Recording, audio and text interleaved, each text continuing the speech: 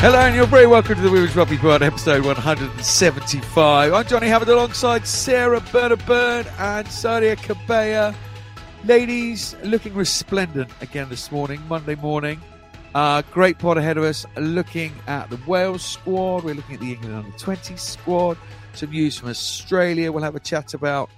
And we'll have a look back at the one and only fixture on the PWR last weekend and look ahead to a full round of fixtures this weekend as well. All the international news, as ever, with the brilliant newscaster that we've got on board now, Rory. But ladies, how are we? Sadia, the new hair. We've got to talk about the new hair. That is magnificent. Thanks, Ronnie. Thank you. Well, basically, I was going to do my own hair for 2 weeks and I was procrastinating for 2 weeks because I just couldn't be bothered. I couldn't. The thought of it made me want to cry. So then I caved in and booked in at my hairdresser and got my hair done. So now I feel lovely and refreshed and I feel like a new person. So yeah, that's my hair. So I'm feeling great because I have my hair done. You know when you don't have your, I don't know if you feel the same way, Johnny, but if you don't have your hair done, sometimes you just feel like poop. And now I've got it done. I feel on top of the world. So yeah. Yeah, do you feel the same way, Johnny? What 100%. I'm in a transition phase, and that's why I'm wearing a cap. Genuinely, Sarah, you get the same kind of feelings. I can't believe we're actually having a chat about feel good, but it's important though, isn't it? When we look good, and we think we look good. We feel better, and that's all part of it, isn't it? Yeah, I really love getting my hair done. I love all that stuff. I love getting my nails done. I love getting my eyelashes done. All of it. It does make a massive difference, I think. If you're feeling like a little bit down, or like, especially in like January, February, it's like so grey and dull outside. You've got to do things to brighten your day up. Sorry, how long does it take? Well, when I'm at the hairdresser, it takes about 8 hours, but if I was to do it myself, that would take a whole, probably about 14, because I have to eat, I have to nap, I have to watch TV, I have to procrastinate in between. So, yeah. You're sat in a hairdresser's for 8 hours? Yeah, lots of snacks and lots of Netflix. Wowzers. That's a lot of chat as well. Do you chat? Do you chat about when you're going on holiday and that kind of stuff? No chat. No, we don't chat. No. Wow. I'm not the biggest talker. I don't know. I was going to say, just sound like 2 hours. No. And what were you up to the weekend, Burner? How's the knee? I've seen you sort of getting out one of those sort of RoboCop type things. Yeah, I've been able to walk a bit better this week, and I see the surgeon this Thursday actually, so hopefully I can come out my brace soon and start actually doing some rehab. But it's just got loads of fluid in it at the minute, which I'm not really allowed to get rid of, but I also can't do a lot because it's got fluid in it. So it's like trying to find a good balance of letting it swell but not too much so I can't do my rehab. So no, it was all right. It was really nice, actually. My family came up at the weekend, which for the swelling in my knee didn't do too well with 2 little boys running around, like trying to like play like hide and seek.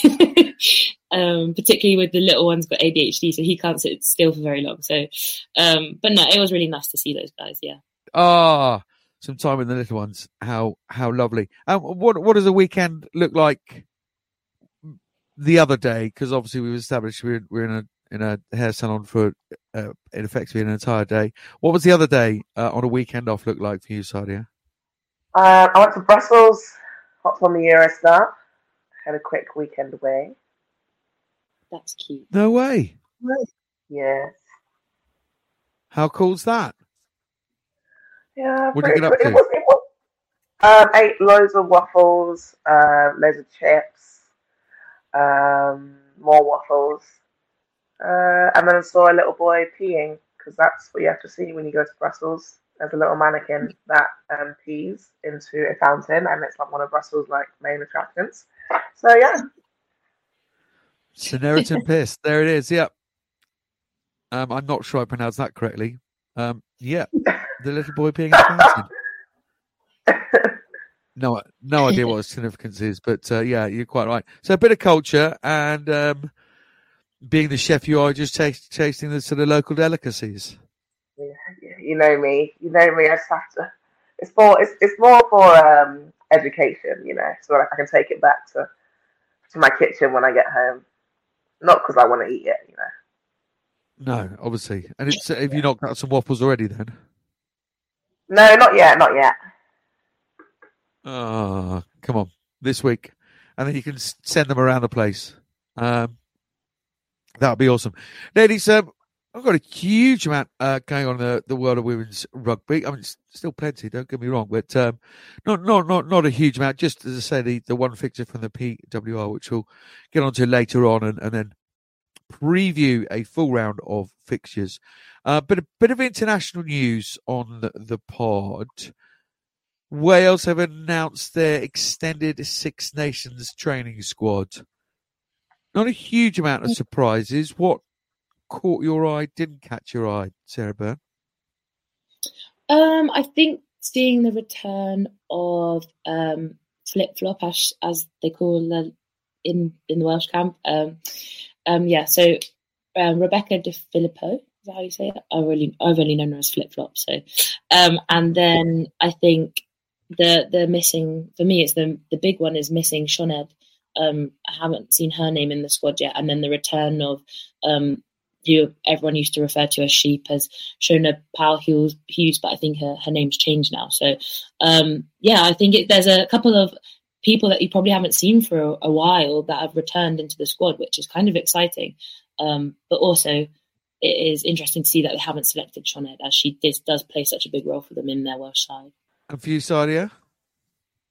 Kind of just echoing everything that Bernard said, and also Jenny Hesketh being added to the World squad as well. She's been going well in the PWR for Bristol Bears, so I think it was only a matter of time until someone picks her up, so quite excited for her. Yeah, former England under-20s captain, qualifies through a Welsh grandmother, and the PWR doing favours for not just England but multiple countries, because these kind of players are playing top level week in, week out. Yeah, Shona Powell-Hughes, as we formerly knew her, now Shona Walkley, who married Nick, the GB Sevens coach, isn't he, for the women's side. She's been ripping it up in the Celtic Challenge. And again, that Celtic Challenge has unearthed a few players. Australian-born, Welsh-qualified black rower Tess Evans, alongside scrum half Sian Jones, Gwennan Hopkins as well. So there's a couple of new faces. This is, of course, the era post-El Snowsill. And we spoke to Craig George, didn't we, a few weeks ago. How do you think Wales are going to develop? Where do you think they need to develop post? Well, the last time they were together was WXV1, wasn't it? Which, in terms of results, was an unsuccessful campaign. Yeah, I think Wales, I think they always have a brilliant pack. Like, their pack is always incredibly tough to play against. You look at the start of most of their games, you have the likes of Gwen Llian, you've got Georgia Evans, you've got players like Alicia Butchers that they're really hard to play against. Kelsey Jones. For me, I think where sometimes they kind of lose their way a bit is just that organisation in the backs line. So it'll be really interesting to see, Slakey's been playing so well for Gloucester, how they kind of all merge together coming back from the Premiership clubs and back into their Welsh side. I think if they can, it'll be really exciting to see Flip-Flop, if she's still playing 12, to be in that 12 row and kind of see what backs they pick, what combinations they use. And especially if they get any of their GB Sevens girls back, it'll be interesting to see where the likes of Jazz Joyce or Kaylee sit within that.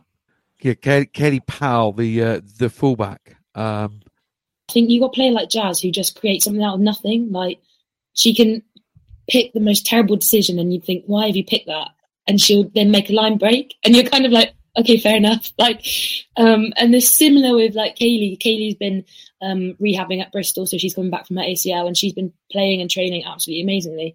But then you've also got Courtney Keat, who again is probably not your out and out pacer, but she is extremely robust, powerful, explosive sprinter that they haven't had for a while as well. So it's nice to see her back in the mix for Six Nations, hopefully, again returning from her ACL. So they have a lot of different options, but I think Jazz is just one of those, once in a generation players that has just the pace, the power, the agility to just get out of tricky decisions and score some absolute worldy tries. Yeah, for me, definitely would be that organisation in their backline and how they organise in open play, which is normally down to their key playmakers as well. So relates to the backs, but I think it'll be interesting to see how they use and develop the young players coming in, because I think they've got quite a lot of young players now named in the squad, and to see if they're going to play any of them, if many of them will get their first cap, but also if any of them can bring anything new to the team as well. So I think that will be interesting to see how Wales develop and use those players. Up front, of course, Cecilia Tuipulotu, and the return, as we've seen over the last few weeks, of that really experienced second row partnership of Gwen Crabb and Natalia John. Again, it had Natalia on a few weeks back, but great to see them back. Gwen Crabb is a fine athlete, isn't she? A great second row for them. They have been sort of filling in with George Evans and whatever, who will give 110%, but having those second rows back will make a big difference, I would suspect, to the line out as well. So Wales in decent shape for the Six Nations. There's now two pairs in the team, Gwen and Alu. Yeah. Alu Purse. I don't know, though. I don't know. You could probably just... But I have heard that apparently, if this is her younger sister, I think they've come from a really big family. So if this is I think it's her younger sister, who apparently is a giant, like a tall, strong, like farmer strength. I think it's going to be really good for them. I think it's someone that I know Eleanor Snowsill used to speak about quite a lot. If it is the particular sister that I'm thinking of, then I think that could be really exciting for Wales as well, to have someone who has the height and the ability to like have that power and strength that Gwenny has. It'll be exciting for them, because they always say to us, "Oh, how do you get all these tall giants in your team?" And I always say, "Oh, they're from the north." We don't know. They're all from the north, so. They don't understand how we get like the likes of Abby Ward, Zoe Aldcroft, Emily Scarrett, Catherine Donald. So for them, I think it's really exciting if it is the right pairs. Yes, indeed so. That is exciting, because it's been an area which has needed, with the greatest respect, refreshing. The prop situation in the Wales team. I think that's fair to say. Some old stages done a brilliant job for many a year, but it's just an area need refreshing. And also modern props. You tell us, Bernard, aren't scrummaging and lifting in a line out and at restart. You're expected to do a hell of a lot more, so the fancy Dans in the back row can just whiz around doing their thing. Yeah, I think kind of now, particularly in the women's game, it was more seen as, they can do this as well. I think it's incredibly hard. I think if you're playing in a game that has both brilliant packs, a brilliant front row, you're going to lose those elements, because the scrum absorbs so much energy from your front rowers. So the harder the scrum is, the more concentration, the more amount of scrums you have. That element of the front row that is a bit more expansive will kind of get zapped out of those guys, just because there's nothing. You could be the fittest person in the world and you could not do 24 scrums and still sprint around the pitch. It just doesn't work. But I think, to see the likes of more and more kind of that athletic props coming through, and the ones that can make line breaks and also ball handlers as well, it just adds such a big dimension to every team. If you have a front row that can handle and make dominant carries, for every team, it adds another ball carrier, which again is harder to defend. So it's so exciting to see the likes of like these players coming through, and hopefully they'll thrive in the Six Nations. Sadia, again, with the greatest respect, who are the three players in the Welsh back row you don't want to come up against in the Six Nations, potentially? Oh, we have Bethan Lewis, Callender, Georgia Evans, Shona Walkley, Alicia Butchers, Joyce. I've actually never played against Alicia Butchers, but I've seen, well, only in the Prem. I've never played against her internationally. But I mean, I think her performances speak for herself. So I think she's definitely someone who I'd be probably excited to play, but also, kind of wary of what she can do. So definitely Alicia Butchers. Definitely Alex Callender. I think that's probably the person every forward would say, not just the back row, just because she's typical 7, out and out Nords around the breakdown, and she does her job really well. So it makes it quite hard for the back row, especially those who like to go over the breakdown as well. So definitely Alex Callender, and I would say, I think Georgia Evans too.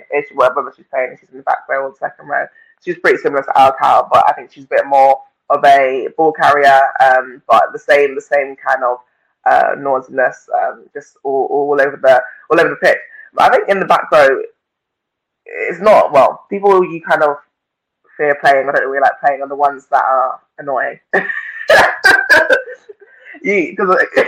Which is, I think as a back row, if you're called annoying, you're kind of doing your job right. I don't know if I've got the annoying title just yet, but so those three definitely. There's still time, Sadia. No, well, that was what the question was kind of directed at, because they are in your face, put you off your game any way they can, and have been successful, especially against England last few years, certainly for patches of games, certainly starts of games. Certainly hit you Red Roses off your stride, but it's a strong Welsh squad. Looking forward to seeing what they can do come the Six Nations. I am Shona Powell-Hughes, and you are listening to the Women's Rugby Pod. Those wanting to potentially play in the Six Nations, the full Women's Six Nations at some point, are the under-20s players. England have announced their sort of training squad. L.J. Lewis, formerly of Wasps, of course, lovely person, really good coach by all accounts, is being helped out. Let's get into coaching first by Sarah McKenna. Is she going to make a good coach? She's tailor-made for coaching, isn't she? Yeah, I think McKenna's going to be great in that role, definitely. She played a big role in England with, being that hat girl, like organising all our fun stuff and getting people involved. So from a coaching point of view, she's great at, keeping everyone engaged, having everyone in the same place and on that same mindset. So I think from that point of view, from what I've experienced with her, she'll be great. And I'm sure those under-20s girls are going to have not only a fun time, but also, have someone who has loads of experience playing international rugby and Premiership rugby, coaching them as well. So I think those are two great things that will probably, make her a good coach there. Yeah, I would agree. I think McKenna's also had experience in the 7th field as well as on the 15. She's played for a long time. She's played a few different positions in the backs. She is just a bundle of energy. Some of the funniest socials or things I remember has been led by Sarah McKenna. So she's just going to be, I think she'll be really passionate and just have that really positive energy that that will just encourage the girls. I think when you're in under-20s, you can get kind of caught up in, I want to play for England. I want to play for England now. And actually a lot of the time it's just enjoying and learning what you're doing and trying to, meet different people, get different opinions of different coaches, things like that. So I think she'll be great for that. And I do think they'll probably be one of the funnest 20s camps that will ever have been. Is hype manager an actual title? Self-proclaimed? No. I think she would have it. She would have hype manager. Come on, what's the hypiest thing she's done? You said this is, I know certainly in New Zealand she was sort of almost, as you say, like in charge of keeping you guys on the straight and narrow mentally and whatever.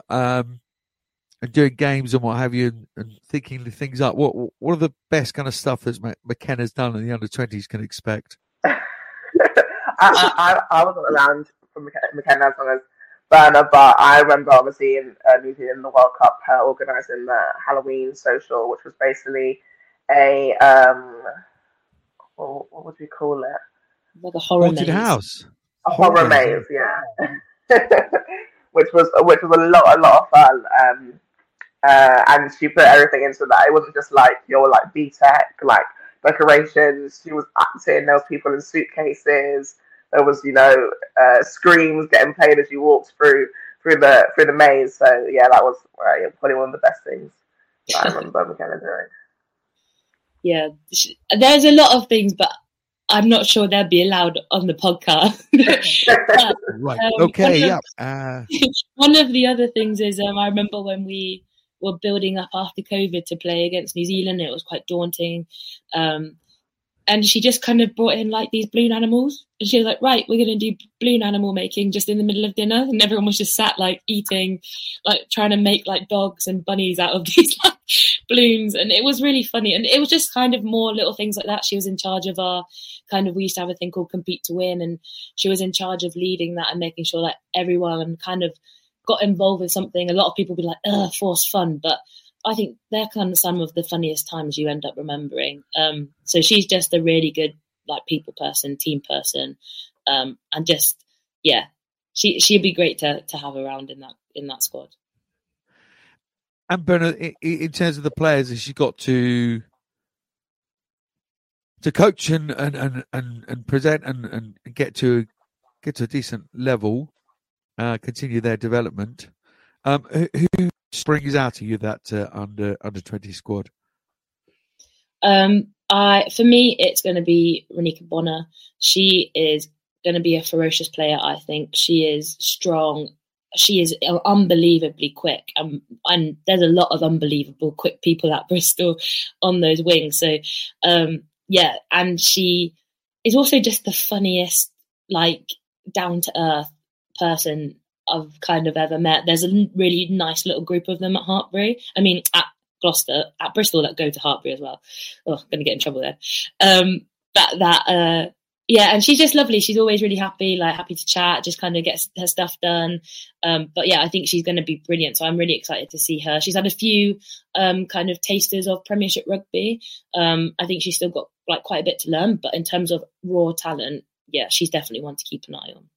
For me, I think obviously I have to shout out the Loughborough girls. There's quite a few Loughborough girls actually in the under-20 squad, but I think definitely Lilia's Campion. Obviously, she's a transition player for England as well, but I think she's been going well in the Prem. She's been in the Prem for quite a while now. So I think she was maybe 17. I think 17. And she's been leading that line out well. Obviously, she's up against some tough competition like Zoe Alcorp, Abby Ward, but I think she's been kind of ticking away behind the scenes, and I think just from what I've seen in the PWR, I'd go for Amelia McDougall as well from Saracens. Obviously, Surrey Harrison's been out, unfortunately, with a few injuries. I think she's stepped up to the best of her abilities, and from what I've heard and seen, she's been doing a good job of it. So yeah, definitely Amelia McDougall and Lilia's Campion. Yeah, McDougall, really good shout. Yeah, lucky enough to comment on a couple of Sarries games, and she's been playing very well.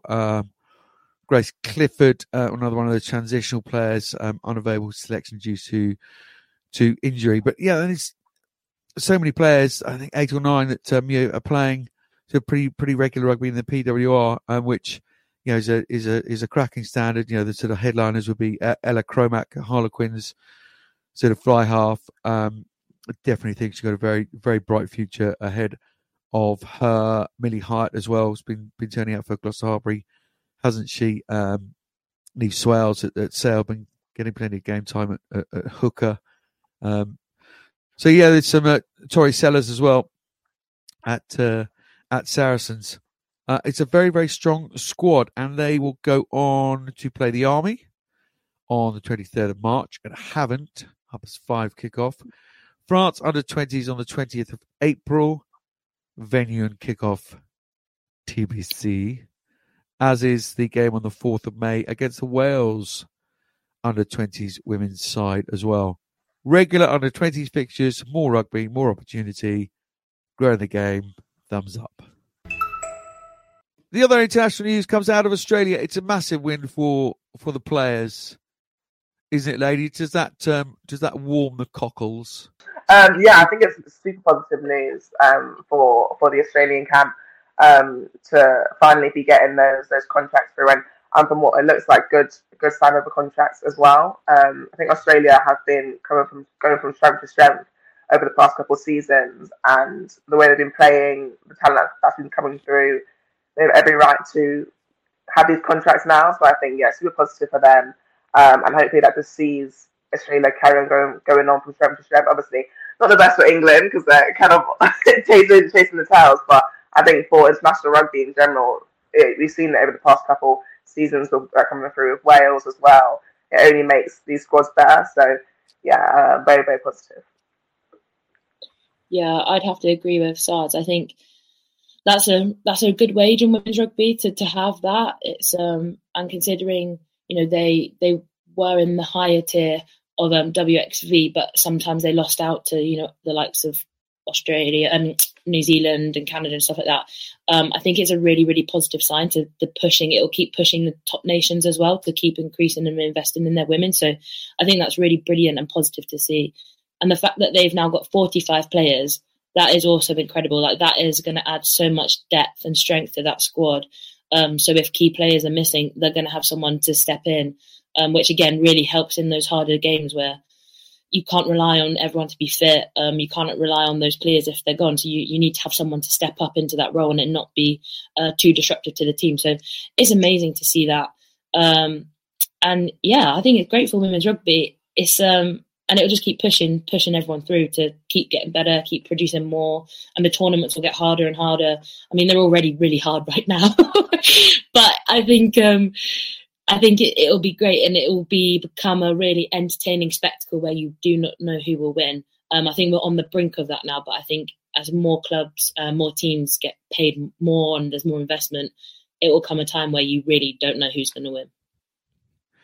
And you guys have been in it. I'm sure it's great fun winning 374 games in a row, which is what you did going into and through that World Cup. But actually, that's not good for the sport in general. It's about attracting eyeballs and people to watch the game. And lots of studies have shown that it's actually about the more competitive games are the ones that people remember and want to go back and watch. So, it's pulling up those standards. And fair play to the RFU. Almost embarrass these nations to put some proper investment in. We've seen it with South Africa. Lynn Cantwell waving her wand down there. We're now seeing it in Australia. Joe Yap involved. And before I just ask you about Joe Yap, we'll just fill out some meat on the bones of the new deal. In layman's terms, 2-year agreements on offer for first-time contracts. A number of top-tier contracts from 15 to 23 with the possibility of increasing that number throughout the course of this year, 2024. Players contracted the highest tier, they can earn up to $72,458. Quite sure they work that out, dollars per year, and in Rugby Australia payments for Wallaroos and Super Rugby Women's. That's an increase of 28% from the max of $56,000 in 2023. And total up to 45 players, 10 more than last year, contracted across the 3 tiers with opportunity for additional players to be invited into the squad to aid player development. Joe Yap, I suspect, will have needed to see stuff like this certainly written down, if not signed, sealed and delivered, but wanted to see this kind of stuff before that she would have committed to taking on the role. You guys come across Joe Yap, and if so, what exactly have Australia got? Yappy was my under-20s coach for, I think, the last season and a bit, or to be fair, it might have been more. I was so in and out with 20s, I can't always remember who's there. But yeah, Yappy was there for a long time, and yeah, she's lovely. She's really calm. She's very collective to herself. But I know listening to a lot of the Worcester girls and a lot of the girls who had Yappy a while back, like Amber Reid and Emily Scarrett, they all love her. They absolutely love her. I think they think she's really down to earth. She really cares about the players. So I think, definitely for her to take this role, it would have been incredibly hard for her as a person and the coach she is to try and care and look after all these players when they're spread across Australia. I think she needed them to be, well looked after by the union. She needed to know that the union was going to support her and her team before she could really kind of take that up. Otherwise, I think it would have been really hard for her. So I think this is brilliant. I think it's a great opportunity. And they've got someone who will be there to push women's rugby and continue to strive for success, but also just help them get on and understand professionalism and someone to support them around that, because that can be a really hard transition as well. Yeah, full credit to the Wallaroos. Yeah, they came out very strongly, didn't they, on social media, and said kind of enough is enough. But some really positive stuff. Julie Collins heading up women's rugby in Australia, got Joe Yap, now got all these contracts and agreements in place, and it's only positive stuff. If only we were able to speak to one or two of them. Caitlin Leaney, the second Wallaroo to leave Harlequins. Certainly a frontline player. Spent a lot of time on the bench, but the young second row, back row, an outstanding World Cup, very good WXV1. She's off to New South Wales Waratahs. What are New South Wales gaining? Yeah, no, I think Caitlin Leaney, she was a real key part of Harlequins' pack, especially last season. Definitely someone teams could identify and ID what her strengths were. She was great in the line-out and leading that line-out, and I think just around the park, a really prevalent, player on the team. So, yeah, a huge loss for Harlequins. And I know towards this season she's been taking that seat on the bench, which, for me as well was a surprise because, like I said, she's such a key player for Quins and has been. So, yeah, definitely a huge loss for Quins, especially in that line-out. Obviously, they do have other second rows there who can lead that, but I think Caitlin was really good and instrumental there. And so I think, a really good signing for New South Wales. And here's Rory with all the news from around the world. I'm Kate Zachary, and you are listening to the Women's Rugby Pod. Thank you, Sadia. It's good to be back. I'm Marie Taylorson from the Valkyries at Weybridge Vandals. Here's this week's other news. We start in France. The Elite R Feminine played out round 7 at the weekend. Pool 1, Lille lost at home to ASA Rogmana, 9-38. It was a huge win for Stade Bordelais, the champs putting on 87 points on Stade Francais with no response. Montpellier racked up a 52-7 win over Bobogny. In Pool 2, Lyon lost at Toulouse, 33-7. It was a tight one between Paris and Stade Rennais. 18-20, it finished to Stade Rennais. And at the foot of the Alps, Grenoble beat Blagnac, 18-23. Which all means in Pool 1, Stade Bordelais extend their lead at the top. 7 wins from 7, with 33 points. ASA Rogmana and Montpellier on 29 and 25 points respectively. Similar in Pool 2, Stade Toulousain faultless, 7 wins from 7 on 33 points. Blagnac in second on 24, then Grenoble on 19. This week sees Rogmana host Stade Bordelais. Lille travel to Bobogny and Stade Francais and Montpellier go head-to-head. Pool 2, Stade Toulousain go to Stade Rennais, Blagnac entertain Pau, and Lyon go up against Grenoble. The playoffs in the Celtic Challenge got up and running at the weekend.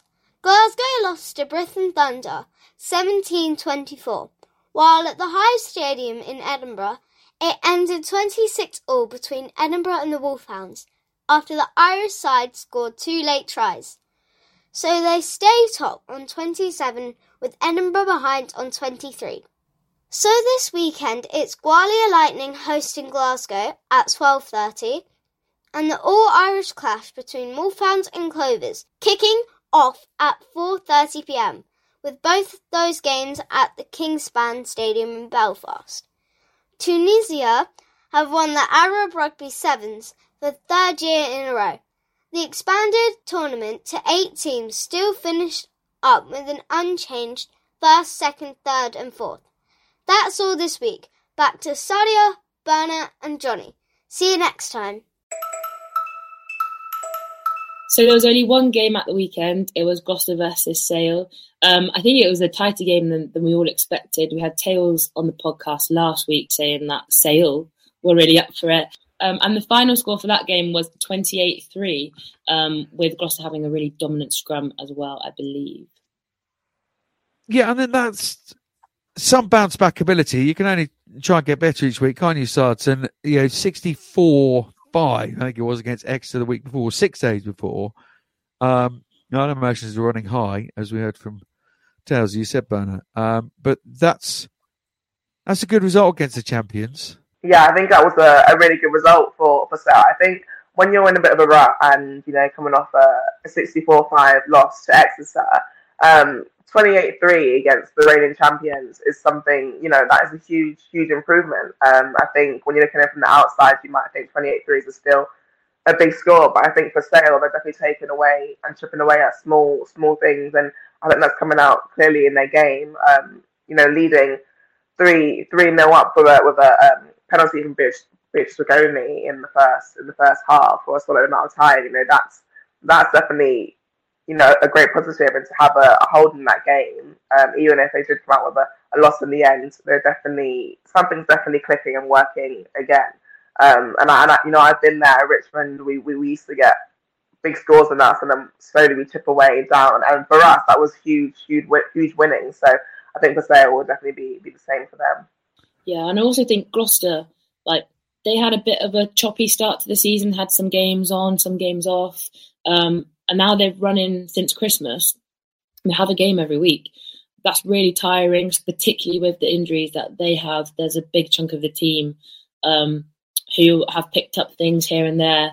And also now Six Nations is building up. You're losing some of your players in the week to Welsh camp, Scottish camp, all different types of camps are going on. So I think Gloucester are probably just feeling a bit battered at this point. Everyone had a nice rest week, and they had another tough game. And because they are the champions, they do have a target on their back. Everyone wants to win. Everyone knows it's going to be hard, so they're ready for it. So I do think, although they managed to get the win and they're very good at doing that, I think they will start to feel a little bit bumped and bruised. I think they're having a little bit of a down day today, and doing some social events. So hopefully they can, just build up that team energy a little bit more, and without the training aspect to it. Yeah, recharging the batteries. Yeah, they certainly going to hit the power button, didn't they? You look at the try scorers, the scrum, as you say, Berna, was dominant. Catherine Buggy, Steph Ells, Alex Matthews, Kelsey Jones on the score sheet. Sale getting a couple of injured players back as well. Molly Wright, flanker Victoria Irwin. So good to see those players back, because they're like Gloucester, got a fair few occupying the physio room. So well done to Gloucester Hartpury. Now 10 from 10. The only unbeaten side in the PWR, top of the table, obviously. This weekend, 2 games under the lights on Friday night. Leicester up against Ealing Trailfinders. Where is that going to be won and lost, Sadia? I think previously we've spoken about Ealing Trailfinders being really good off set piece. That's where most of their tries come from, first, second phase, off set piece. Whereas I think Leicester are quite good off broken play. With the likes of Meg Jones in there. I think they like to take quick taps here and there, and a lot of their tries come from, either wonder efforts from, individuals, or just really good link play off broken play. So I think each team have really separate strengths. So I think each team literally it'll be one on who does the best kind of analysis on their team and the best prep during the week, because they play so differently. It's kind of hard to try and match up those strengths or match up those weaknesses. So whoever preps the best and on a day is able to problem solve on the pitch, I think will come out with the win, because they are, two very different sides in how they play. It's fascinating, isn't it? 'Cause brand new clubs and approach it so completely differently. It's incredibly interesting. Well, and is it Amy Cocaine's back this week? I think back in the mix. Amy Cocaine is back, which will be brilliant.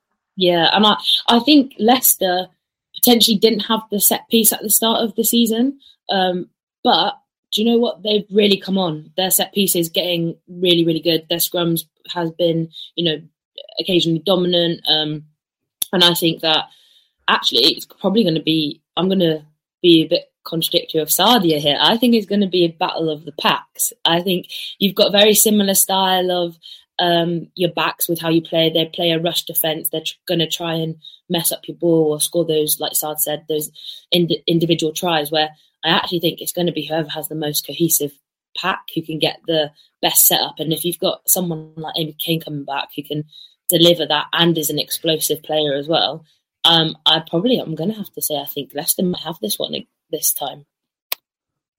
Ooh, she's going Leicester. Sadia Caballero, where's your one virtual pound going? I'm gonna go with Leicester as well, actually. Are you? Mm-hmm. 2 for Leicester Tigers, the Amy Cocaine effect. That, but also they have been going well. They've been going from strength to strength, obviously. Loughborough, unfortunately, lost to them, but they put out a really, really good performance. So I can definitely see them taking the win against Ealing. Went to watch England train on Friday. The men lucky enough to whiz up into the museum. A few of the boys and their mates, and I thank the guys there very much for allowing us to do that. And we were going through all-time 15s, men and women, and I had Amy Cocaine hooking the ball. Oh, no, don't be ridiculous. I think she's a phenomenal rugby player, and the fact she turns up in slippers, and then if she ever gives up, when she gives up rugby, she goes straight to darts, can't she? Unbelievable arrows. Anyway, that's my little. You might do it. It's better bonuses, isn't it, if you win darts? There you are. Well, yeah, certainly. Quite possibly. So Amy came back. You two are going Leicester. I'm going to go Ealing T. Bristol hosting Loughborough. Glad you two are apart. How are the preparations going, Sadia? They're going well. I think Loughborough, we've had a bit of a... I've never, ever complained about breaks. I'm not complaining, but we've had, one game on, 2 weeks off, another game on, another week off. So I think it's quite hard, getting back into the groove of things. But obviously, after taking the loss against Leicester, I think there's been, a new fire kind of ignited in the Loughborough camp, and everyone's kind of really focused coming into this Bristol game. It'll be a great game. Friday Night Lights. Hopefully a really good crowd. So I think we're all really up for the occasion, and we know, Bristol have been going well, but it's kind of, there's a little bit of a fight for that top 4 position now. So I think it will be, really, really good. But preparations have been going well. Where can Bristol get the better of Loughborough Lightning and Sadia's back row, Berna? I think avoiding Sadia's chop tackles, that's the first one. No. I think for Bristol, I think it's more about keeping the control of the game and playing how they want to play and not letting Loughborough kind of disrupt that as much as I think Loughborough will want to. I think the whole Loughborough, I think if I was playing Bristol, it would be try and disrupt them. And I think as long as Bristol kind of stick together, they stick with their processes, it'll be a really good game. It is at Ashton Gate. It is at Friday night. And I think we've had a week off. People feel kind of rejuvenated. They gave the girls Thursday off. So they're going back in this week, really hard hitting. So yeah, it'll be really exciting to see. And I don't know. I don't know where it's going to win, but I'm going to back Bristol because I always back Bristol. So yeah, I think it will be an exciting game. I do think there'll be a decent crowd there as well. Ashton Gate is a good crack. So yeah. And are you back on the radio, back on the mic? Yes, I am actually. I'm doing doing radio again with BBC Bristol. So they didn't think I was terrible, which I'm really excited about. So yeah, I need to get stuck in with some analysis. So Sadia, you got any good information? Let me know. Halfway through that question, I was like, oh no, perhaps they haven't asked her back, and that's going to be really awkward. Well, look, if you're an analyst, because it is on here, then yeah, of course they've invited you back. So yeah, BBC Bristol for Bernard's commentary on that one.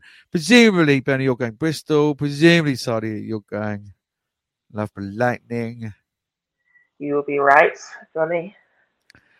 It's going to be a 28-all draw. Lovely. On Saturday, I'm not getting in between you two. Saturday sees Harlequins travelling to Exeter. That's 1:00 for that one. Sunday, it's Sale back at Gloucester Hartbury. Let's look at Exeter Harlequins.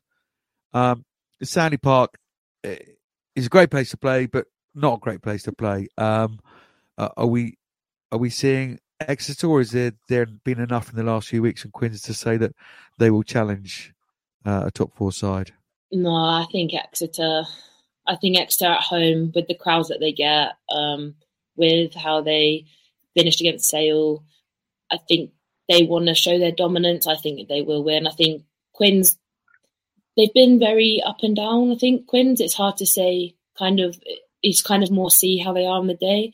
But I just think with how Exeter play, like, they have a really good set piece, they have a good scrum, they have a good structure, they have a good kicking game. I think it will be difficult for Quins to do that. I think unless they just focus purely on that defensive, get them in the right spaces, get them out of their danger zones. I do think Exeter will have this one. I think it will be quite comfortable. Sorry, Harlequins. Obviously, Quins, they've had some positive results, but I think Exeter are such a stable side, and not even just stable. They've been getting better week on week with really, really strong results, and they're a team that works really well on their setup, and everyone knows what they're doing. And I think every time they perform, they're kind of like a well-oiled machine. So unless Harlequins are able to kind of like put a stop to that, I think Exeter will carry on the way they have been and get a good win over them. But still props to Quins. There's definitely been things getting better in that camp, but I still think it'll be same with Burner, a good Exeter win. And Exeter now 38 points, so a win would be helpful, wouldn't it? Because Bristol, you're 7 points to 31. But obviously Exeter can look up as well to Saracens on 45 points. So yeah, just got to keep those points ticking over for Exeter. But we're all going Exeter to beat Harlequins. And Gloucester Hartbury against Sale. Odd that it's back to back. Last week, the 28-3 was a replay of the game that got called off earlier in the season. Are we expecting this similar kind of result and / winner? Potentially, but I think also Gloucester will be a bit annoyed with that result, maybe. So I don't know if we'll see a reaction from them. But I think also Sale have literally just played them, so they know exactly what to do, what to review. So I'm torn between, will Gloucester come back like this fiery team that have been a bit annoyed and rattled, or will it actually be close again because Sale will sit down, do their homework, and like go to battle again? So I'm unsure, but I am going to think, I do think Gloucester will win just because they're very good at winning, even if it's the last minute. I think probably it'll be a similar score, definitely because you can only really play with what you got, and Gloucester still are missing quite a few of their players, and they're still playing with quite a young team. But I think definitely if they'll go back and do their analysis, then kind of see where they can, get a bit more of a foothold into the game. I think obviously in their backs, Gloucester have a really young back line, and I think maybe other teams haven't really analysed that yet. So it'll be interesting to see. But I think still going to go with Gloucester to get the win. But yeah, maybe Sale could get a few more points on the board. Yeah, I just feel Gloucester have another gear to go to at the minute, and not taking anything away from Sale. We heard from the horse's mouth last week. Long-term project. The local girls, young girls, the average age, wasn't it, Bernard, was about 21, 22, 23, that kind of mark at the minute. These young girls getting lots of experience. So we all go Gloucester for that one. We must just touch on Sale making a history-making fixture. Which Sales told us about last week. They're playing Ealing Trailfinders at Salford Stadium Saturday, the 9th of March, 2:00. It marks the club's International Women's Day celebrations as part of Northern Rugby Matters campaign. It certainly does. Full support for that one. Get your tickets to that one, 9th of March, 2:00. Just go to the Sale website to grab your tickets for that. That's about it for another week. Do get yourselves down to the grounds if you can, and the Celtic Challenge games as well going on over the weekend. Quite a Lightning, All Irish Clash, and the Kingspan if you're around the Belfast area. Any shout outs for us, ladies? Sadia, you got any? Yes, one shout out going to Lindsay O'Donnell, retired from rugby altogether after 20 caps, a very good World Cup in 2022, and a real stalwart for Worcester Warriors women. Yeah, retired from all rugby altogether has Lindsay O'Donnell, and yes, congratulations on putting out for Scotland and Worcester Warriors. Well done, her. Go well Friday night behind the mic, Sarah Byrne. You won't want to go back to playing at this rate. You're in front of a mic more than you're in boots nowadays. No, I definitely want to get back to playing. I hate not being able to run. It's doing my head in. Understood. I think we've got that message loud and clear, viewers and listeners. Sarah Byrne will be returning to a pitch to you as soon as she can. Sadia, we just seen you're the cover girl for the fixture on social media with the new locks. How are you going to protect the new locks? I'm going to return with my Gilbert scrum cap. My beautiful garment. That will be worn this weekend. Do notice the flowing locks out the back, ladies and gentlemen, as Sadia is putting in yet another bone-crunching tackle. Ladies, it's been an absolute pleasure. Thank you to you two. Thank you to Tom. Thank you to Vicky. Thank you out there for listening. And we'll see you next week. Bye. Bye.